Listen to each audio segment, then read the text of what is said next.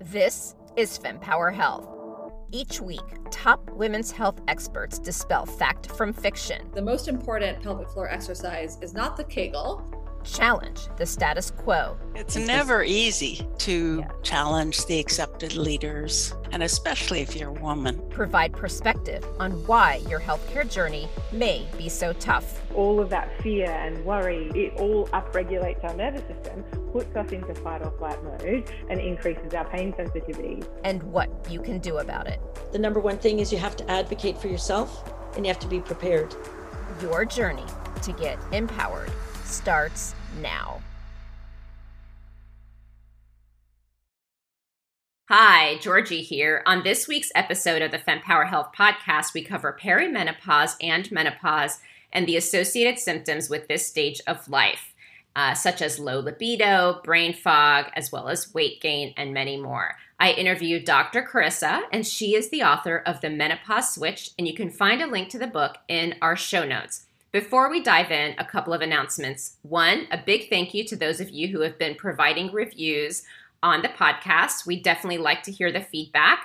And if you wanted to provide feedback directly to me, please email me at info@fempower-health.com. I'd love to hear feedback on the individual episodes. I'm also in the midst of planning for 2021. So if you have any topics you have in mind or questions you would like to have answered by experts, please do share that information with me. I do take it seriously because at the end of the day, this podcast is for you. And also, I do post a lot of information on Instagram about upcoming episodes, questions that I may have for each of you just to get further input. So if you have not done so, please do follow me on Instagram at FemPower Health. Without further ado, let's dive right into the episode. It's so nice to have you today. Hey, thanks for having me. Finally, I'm seeing people talking about menopause, and it's really nice to see that you've developed content and focus on this area for women. Tell us a bit about yourself and how you got into focusing on menopause. I'm a nurse practitioner. I also have a clinic in the Tampa Bay, Florida area that has a kind of a functional medicine approach towards menopause. I've been really interested in hormones for a while. It kind of sparked my interest just based on some personal issues that I was going through. So that kind of pushed me towards this, and some female-related issues that run in my family. Both my mother and my grandmother had hysterectomies in their 20s, which a lot of women do, right? They just take it all out. You have something going on, let's just take it all out. So I really had no idea what to expect, but I did notice that I had some of the same issues that they had before they had their hysterectomies, such as fibroids, fibrocystic breasts, things like that. So I just wanted to educate myself on that and see what I could do to try to prevent problems from becoming too big. I did start doing bioidentical hormone replacement therapy at the clinic that I worked at, which I now manage one of the locations. And I just find it really rewarding. There's so many women that are just really desperate for help to feel better. And a lot of them want a more natural approach. So that's where the book comes in. It's kind of easy for me just to I'll meet with them and kind of review some things, and then I can hand them the book so that they can do more research on their own at home too. So that's a little bit about me. I also have a research background. I worked at the University of South Florida on some large clinical trials involving mindfulness-based stress reduction, MBSR, in some breast cancer survivors. So we were looking at how MBSR, what the effects are on the body as far as like cortisol, stress hormone, and some other things. So that is a big part of my practice. Is I do promote MBSR and other stress management techniques because I find that they're very helpful for women to help deal with any hormonal imbalances that they have. At the root of it, we women hear about menopause. We understand that it happens, but we don't know a lot about it. What would you say are some common myths that you hear about menopause when women come to you? One, that you'll never feel great again, because you definitely can. Once you hit menopause, life is not over. Even if you are dealing with some of these issues, some of them are fixable. You can get back to a place where you're having a good quality of life again. So that, I think that's definitely one of the myths, is a lot of people feel like, it's over, but it's not. So you mentioned bioidentical hormones. Can you talk to us about what they are? So yeah, that can be a little bit confusing, and I think people are starting to hear more and more about bioidentical hormone replacement therapy, but they don't really know what the difference is. The difference between synthetic hormones that, found in birth control, for example, things that most conventional medicine doctors will prescribe, these are not similar to your body's own hormones. So bioidentical is exactly what it sounds like. They're biologically identical to your hormones in your body. On a molecular level, on a much smaller level, they have kind of the same shape. Synthetic hormones, different shape molecule. Bioidentical hormones, the same shape as your own. So your body tends to recognize them as your own hormones. So people tend to have less side effects. And also there's, a lot of research still going on about the safety. Are bioidentical hormones safer than synthetic hormones? I believe they are. There is some more research that needs to be performed, but in my own clinical practice here, I do find that women feel a lot better on bioidentical hormones versus synthetic. So hormone replacement therapy is just an umbrella term. It could cover any kind of hormone that you're replacing in the body. It could be your thyroid hormone. It could be someone who's menopausal or postmenopausal who needs more estrogen, progesterone, testosterone. Those are other hormones as well that fall under the bioidentical hormone umbrella. Cortisol, some people actually do go on a low dose cortisol if they have adrenal fatigue. Some women need one, some need more than one. It just kind of depends on their medical history. For most women that I treat at the office who are no longer having periods anymore, who are very low in estrogen and progesterone and testosterone, most feel better when they get all three, actually. Some are surprised when I say testosterone, because you hear about it, you're like, that's for men, but it's not for men. It's actually a really important hormone for women as well. It's produced in our ovaries, just like estrogen and progesterone are. And it's an important hormone for energy and libido. So I definitely recommend that women kind of look into that as well and not be afraid of it, because just because someone's getting a little bit of testosterone doesn't mean you're going to turn into like this big beast. A lot of women may, and I guess I'll just speak for myself. I assumed that it's mostly estrogen, but it sounds like there's a lot of hormones when it comes to menopause. So obviously these hormones are relevant throughout life, but so many people focus on the estrogen piece of menopause. So since you mentioned testosterone, I wanted to dive into one of the questions from our Facebook group, because I think this is really relevant. So one shared that she's going through menopause for the last several years and has lost all interest in sex and can't even orgasm if she is having sex. And so a question is this normal, and what can she do? And I appreciate this question because it's so vulnerable, but I will bet you that every woman is turning up the volume right now because they probably have the same question, but were afraid to ask or didn't know that they could ask. So we are all ears, Dr. Carissa. Libido is important. I mean, it's, sex is an enjoyable part of life, and it doesn't need to end when you're going through menopause.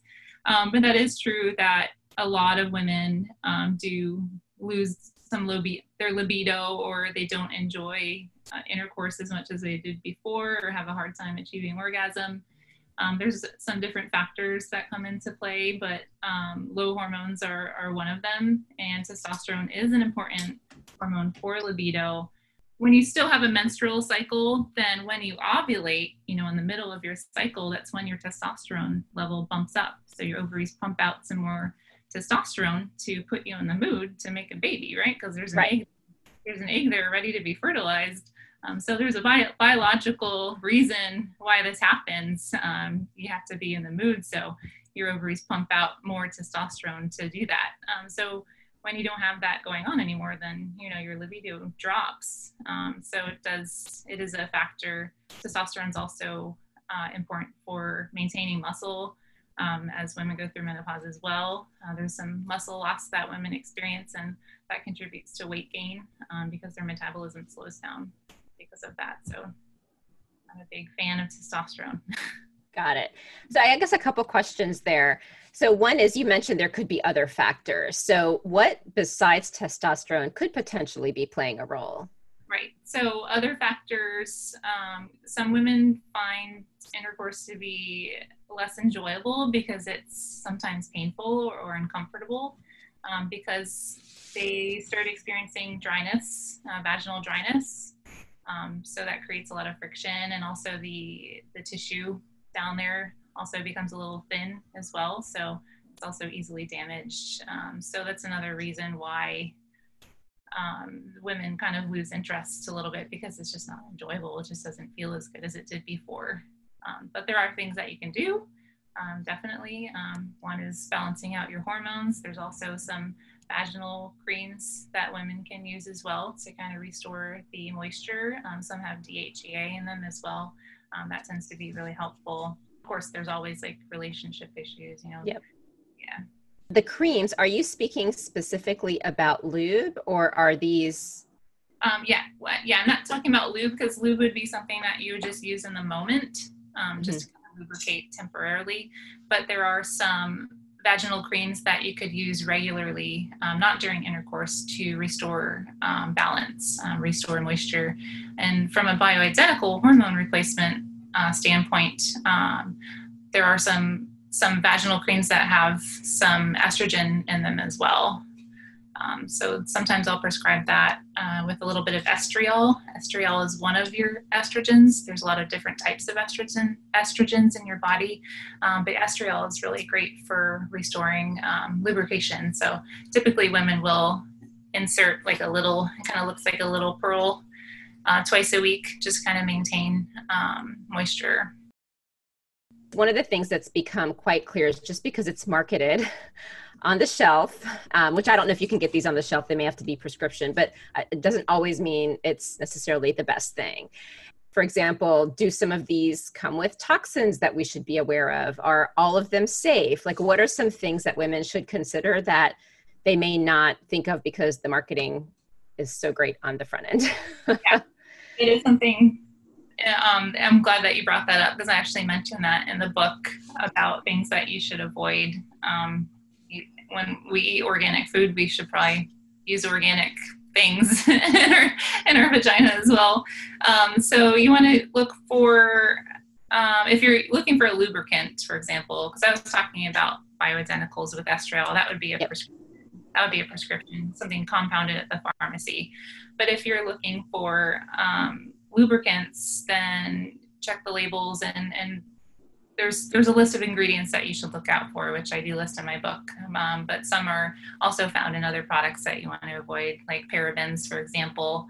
Chlorhexidine is another one, and artificial flavors and fragrances, things like that. So you mentioned in here that menopause is not an estrogen deficiency disease because levels of estrogen only drop by 40 to 60%. And I hesitate to use the word only because that's still a lot, but I'd love for you to talk a little bit more about that. So that, because I think also too, when a woman hears like, as you age, this really important hormone just goes away, might create panic. But I think the way you wrote it was really interesting and compelling. So I'd love for you to talk a little bit more about that. Sure. So I did mention that, it's not just from estrogen. And the reason why I mentioned that is because of the other hormones that come into play. Got it. Progesterone is another big one that needs to balance out estrogen in the body. That's why a lot of women who go on bioidentical hormone replacement therapy who are getting estrogen, if they still have their uterus, then they have to take progesterone to protect their uterus, because these two hormones balance each other out. So not only are you losing your estrogen levels as you go through menopause, but you're losing progesterone too. And it's a very important hormone because it has a very calming effect in the body. it's just I call it the cuddly hormone. I love that. So yeah, if you are prescribed it and you take it by mouth, it actually works as kind of like a sleep medication too. It actually has a calming effect in the body. And sometimes women who are low estrogen and low progesterone and low testosterone, some women do great, with just progesterone. Sometimes that's enough to relieve their hot flashes and help them feel better. Sometimes they don't even need estrogen. So that's something to definitely keep in mind. Okay. And you mentioned a calming effect and helps you sleep better. So what happens to a woman's sleep pattern? And it may not happen in all cases, but I do hear women waking up in the middle of the night or not being able to sleep. Tell us more about the sleep and what women can consider. I would say the number one reason why menopausal women are having problems sleeping is because of night sweats. So a hot flash happens. A night sweat is a hot flash at night, basically. So it wakes them up and they're feeling drenched and sweaty. And then, sometimes it's hard to fall back asleep. So there's that issue.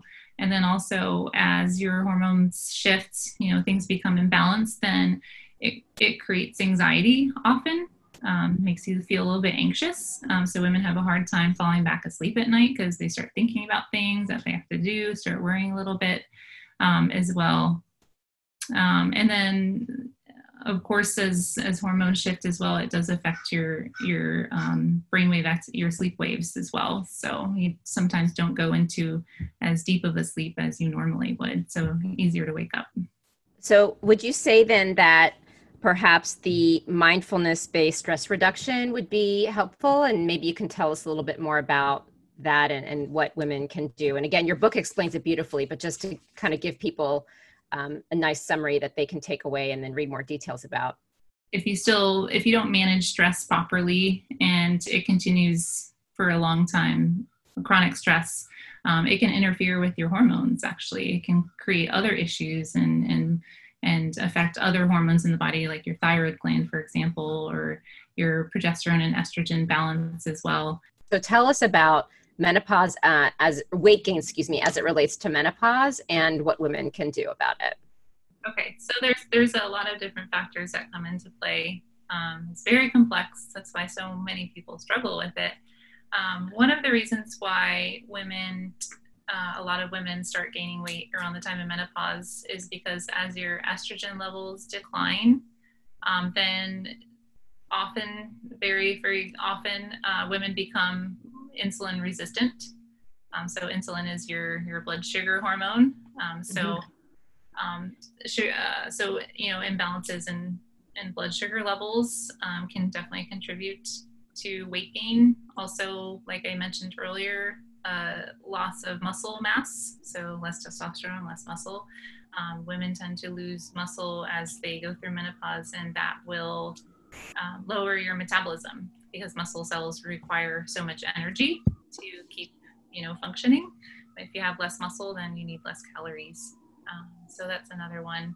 Also, a lot of women around the time of menopause also develop a thyroid issue. That's very, very common. That will also slow your metabolism down as well.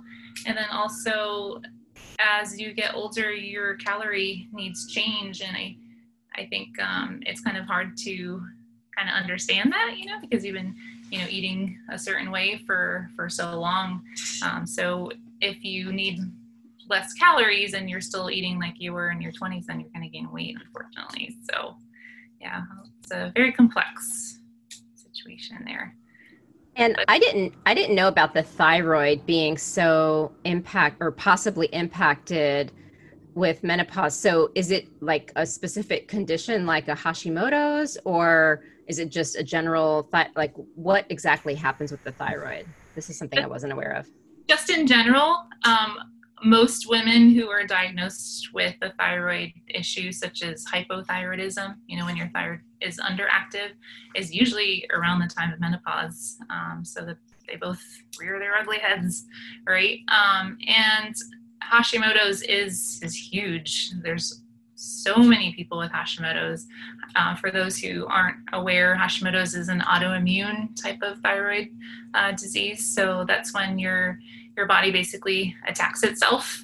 So it starts breaking down those thyroid cells, and then eventually your thyroid isn't producing enough hormone, so you have to go on medication.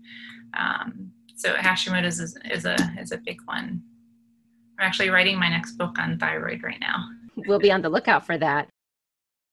With weight gain, there were a couple of tips that you provided, and I thought it would be helpful to highlight them. So one is the sugar-free revolution. Artificial sweeteners, I just wish they didn't exist. The problem with artificial sweeteners is the way that your body digests them. Your body will actually see them as sugar, even though they're not.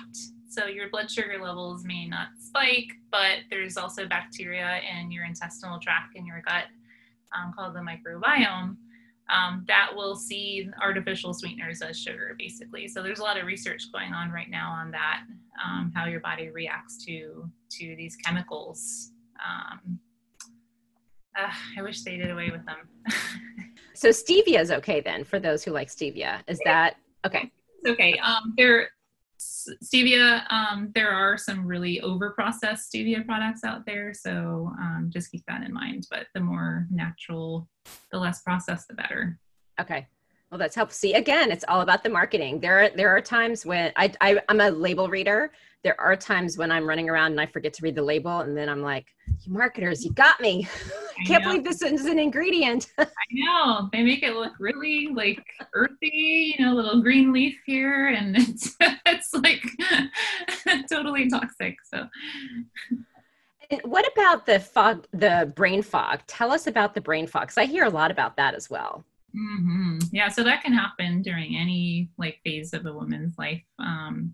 There are a lot of women, premenopausal women, who have brain fog who, for example, their bodies are producing too much estrogen and not enough progesterone. It's called estrogen excess, basically, estrogen dominance, which I mentioned in the book as well. So that can happen. It happens whenever there's any kind of hormonal imbalance. That's why I mentioned the premenopause phase as well. And then perimenopause is, your hormones are going on a roller coaster ride. Sometimes women will get brain fog as well. And then, of course, postmenopausal too. One bioidentical hormone that can be really helpful with brain fog is actually testosterone. So I do have... Really? Yeah. So I do have a lot of women who are premenopausal, who are actually pretty low in testosterone, and will replace that, and they tend to feel better and they feel like they can think a little bit more clearly. So it's something to keep in mind. Also brain fog. So things that you can do besides testosterone to improve that is increasing the blood flow through the body. So exercise, definitely helpful. Getting more oxygen to the brain, to those brain cells that need it as well. That can help. For the low testosterone, do you need to test for that? So, I guess I never really thought about it until you were just talking, is, with so many of the interviews that I've done, it's a specific condition someone may have. And so obviously you need to do diagnostics to be able to treat. And menopause, let's all agree, it is not a condition, it is a life stage. However, you may need to understand what may be causing certain symptoms that are distracting to daily living. So when it comes to menopause, do you also have to do diagnostic testing? And if so, what would you recommend? Because I think what also triggered it too is when you said the low testosterone. So how would you know it's the low testosterone? Because I've also read that, there's certain types of tests that you need to take. It's not just, even with, thyroid, it's not just TSH. Sometimes that doesn't give you the full picture. So tell us more about the role of diagnostics and helping the women sort through these symptoms. So before treating anyone with bioidentical hormones, I always test. I always test first because symptoms overlap. So what someone might be complaining of symptom-wise, it could be either a symptom of low estrogen or maybe their thyroid's not functioning well. So I always check I do a pretty big panel, a pretty big workup where I am checking a full thyroid, with TSH and free T3 and free T4 and their estrogen and progesterone and testosterone and all these things. I do a pretty good workup before I put them on anything to see if there's other issues going on. Also, women who are perimenopausal, who are going on this hormonal roller coaster, sometimes, they have a lot of estrogen going on, and sometimes they don't have enough. You kind of need to see where they are before giving them something. I always say test, don't guess. So testing is definitely important. I do hear of other providers who don't do blood work and they just base it off of the symptoms. But I've had patients who come from them with issues where their estrogen levels are really, really high, and it's causing some issues with their uterine lining. Especially. So definitely get tested. I do most of my testing through blood, using blood.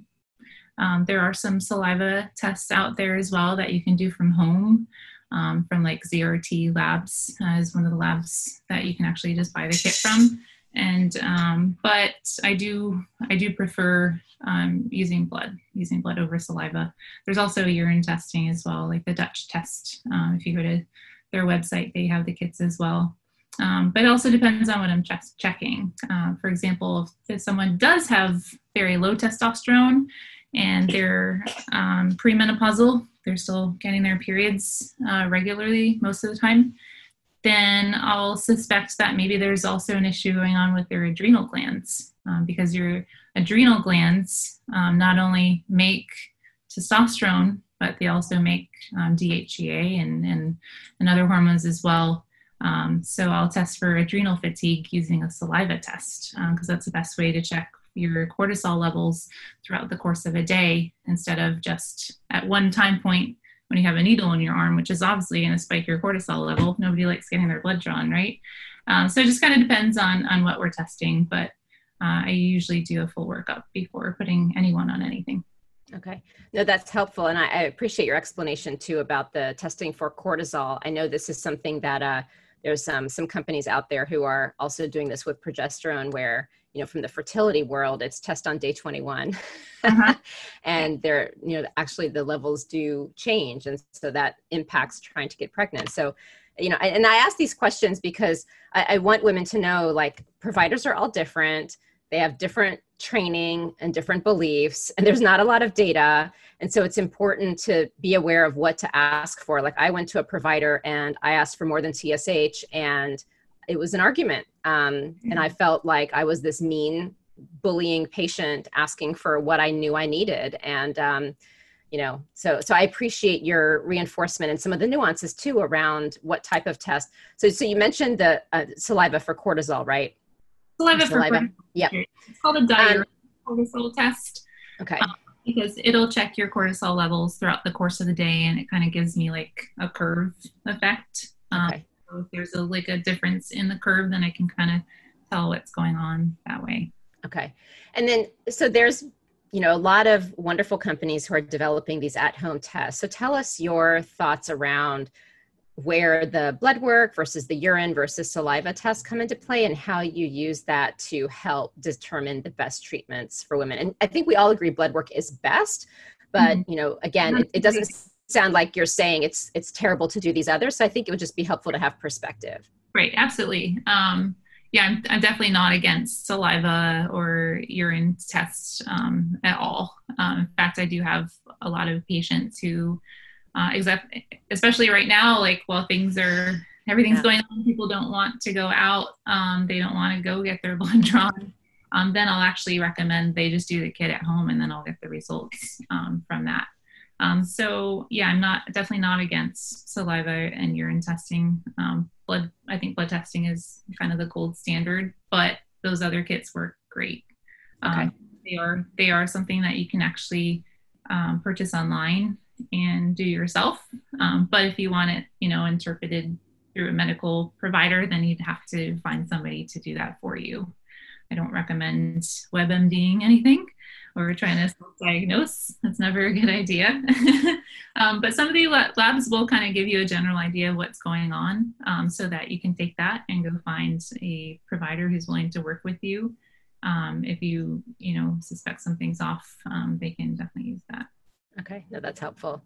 And then a couple more questions from the Facebook group. So one is, and again, I know that you don't have the full medical history. So from just a pure, like, if this happens, what should someone do and consider? I think maybe let's just put that out there that you're not gonna be able to diagnose. But one had shared that they were bleeding for over 20 days and wondering if that is normal. I think we would all agree, especially by the look on your face, that that's not normal. But any thoughts on what might be going on, what this person should do to try to get answers? It's definitely not normal. I'd have to see how old they are and if they, their medical history. But I can tell you some reasons why a woman, sure, why they should definitely go get that checked. That's not normal. So there could be some kind of underlying issue in their endometrium, maybe some fibroids. So little cysts, in there that will cause bleeding. Also, when endometriosis as well, when you have abnormal tissues in that same area, will cause bleeding as well. If she's on hormone replacement therapy and there's an imbalance between estrogen and progesterone, that could cause some bleeding as well, either spotting or a full-on period too. And then, I hate to say it, but like uterine cancer would be another one. So definitely go see a GYN for that. That's important. Okay. Wow. Thank you for sharing. Hopefully it's not the last one. No. And then what? I always tell everyone every possible outcome, but I have to say that's rare. The most common that I see are fibroids. Okay. That's less scary. Yeah. A lot of fibroids. Yes. Now, joint pain. So is this something that is potentially something that happens when you are going through perimenopause or menopause, or is this something that is probably separate and they would just need to go to a clinician to better understand it? So it could be something that they had before, like arthritis. But if they're going through menopause and their hormone levels are dropping, then it can trigger that. It can make it worse because their body becomes inflamed. So when you have a drop in estrogen, for example, then you develop some inflammation in the body. So that can definitely affect the joints and make it more painful. So yeah, maybe get that checked out, maybe get your hormones checked out. And if those are good, then you could definitely, take some things to relieve the inflammation to make it feel better. Okay. Thank you. So I will bring up one thought that I didn't cover because I didn't want to get back to the food since we had dropped that topic. But I will say one interesting point you brought up about organic food, because you had mentioned organic earlier, is that, it's expensive and how can people afford them? And one of the points you brought up is that, it's really a long-term investment, because if you're not eating organic, the impact of what it can have on your life is huge. So maybe you can tell us about that. Absolutely. It is an investment in your health. There's a lot of, additives in our food and, the way our fruits and vegetables are grown and our meat is raised. There are plenty of things like toxic chemicals that come into our food, and this is kind of controversial because, through testing, they say, well, it's just a small amount. But the thing is that small amounts build up, in the body. Your body can store things. So it is important to buy organic. And I do hear, people who are concerned about the cost. And sometimes I'll just recommend, if they can't afford to buy everything organic, focus on the big ones. So the big ones are definitely, if you're an egg person, organic eggs are very important, poultry as well, your meat products. There are some things that you can kind of get away with, things that you don't eat as much of, like for spices for example, you're not using a lot of that. So if you can't afford to buy everything organic, that's something that you can kind of typically forego. But yeah, I do mention that in the book, and also other things in our environment too. such as skincare products and things that we clean our houses with that our bodies are coming in contact with, things that are affecting our hormones. Xenoestrogens is the word for some of them, that will kind of mimic the effects of estrogen in the body and kind of trick our bodies into thinking that they're producing maybe too much when they're not. Wow. No, that's really important to note. And, it's funny, I will say, like, I've really transitioned to eating a much healthier lifestyle. And as you were talking, I realized I don't really eat a lot of snacks in the middle. I'm not as hungry. I think when you really have it balanced, it may seem like a lot of money up front, but I think between the lowered healthcare costs down the road because you're staying healthy, but also there's not as much of the junk food and snacking. So perhaps you're buying less food because now you're eating right, so your body feels fulfilled. Maybe it's not an exact, mirror where it's like exactly the same amount of dollars. So in the moment, it might feel like a really expensive grocery bill, but I would imagine if you really looked at all the costs, right? The snacks are the most expensive part. All the processed foods, even if it's, the organic ones they're pricey. They're pricey. Spend, $7 on a box of crackers, easily. No, it's very, very true.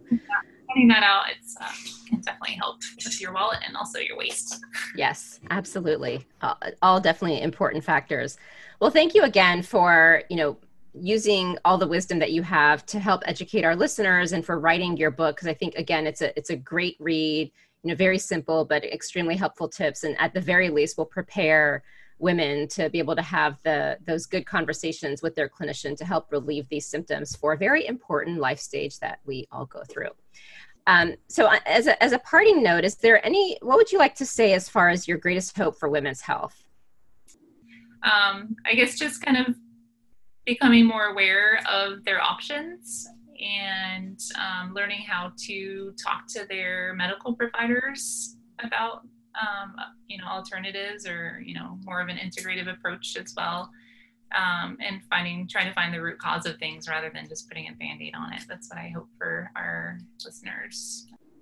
Good tip. Well, thank you, Dr. Krissa. It's been a true pleasure. And I know that our listeners will get a lot out of this. And thank you again to the listeners for posing your questions, because this is what really helps make sure that we cover the topics that are of most interest to you. So thank you so much.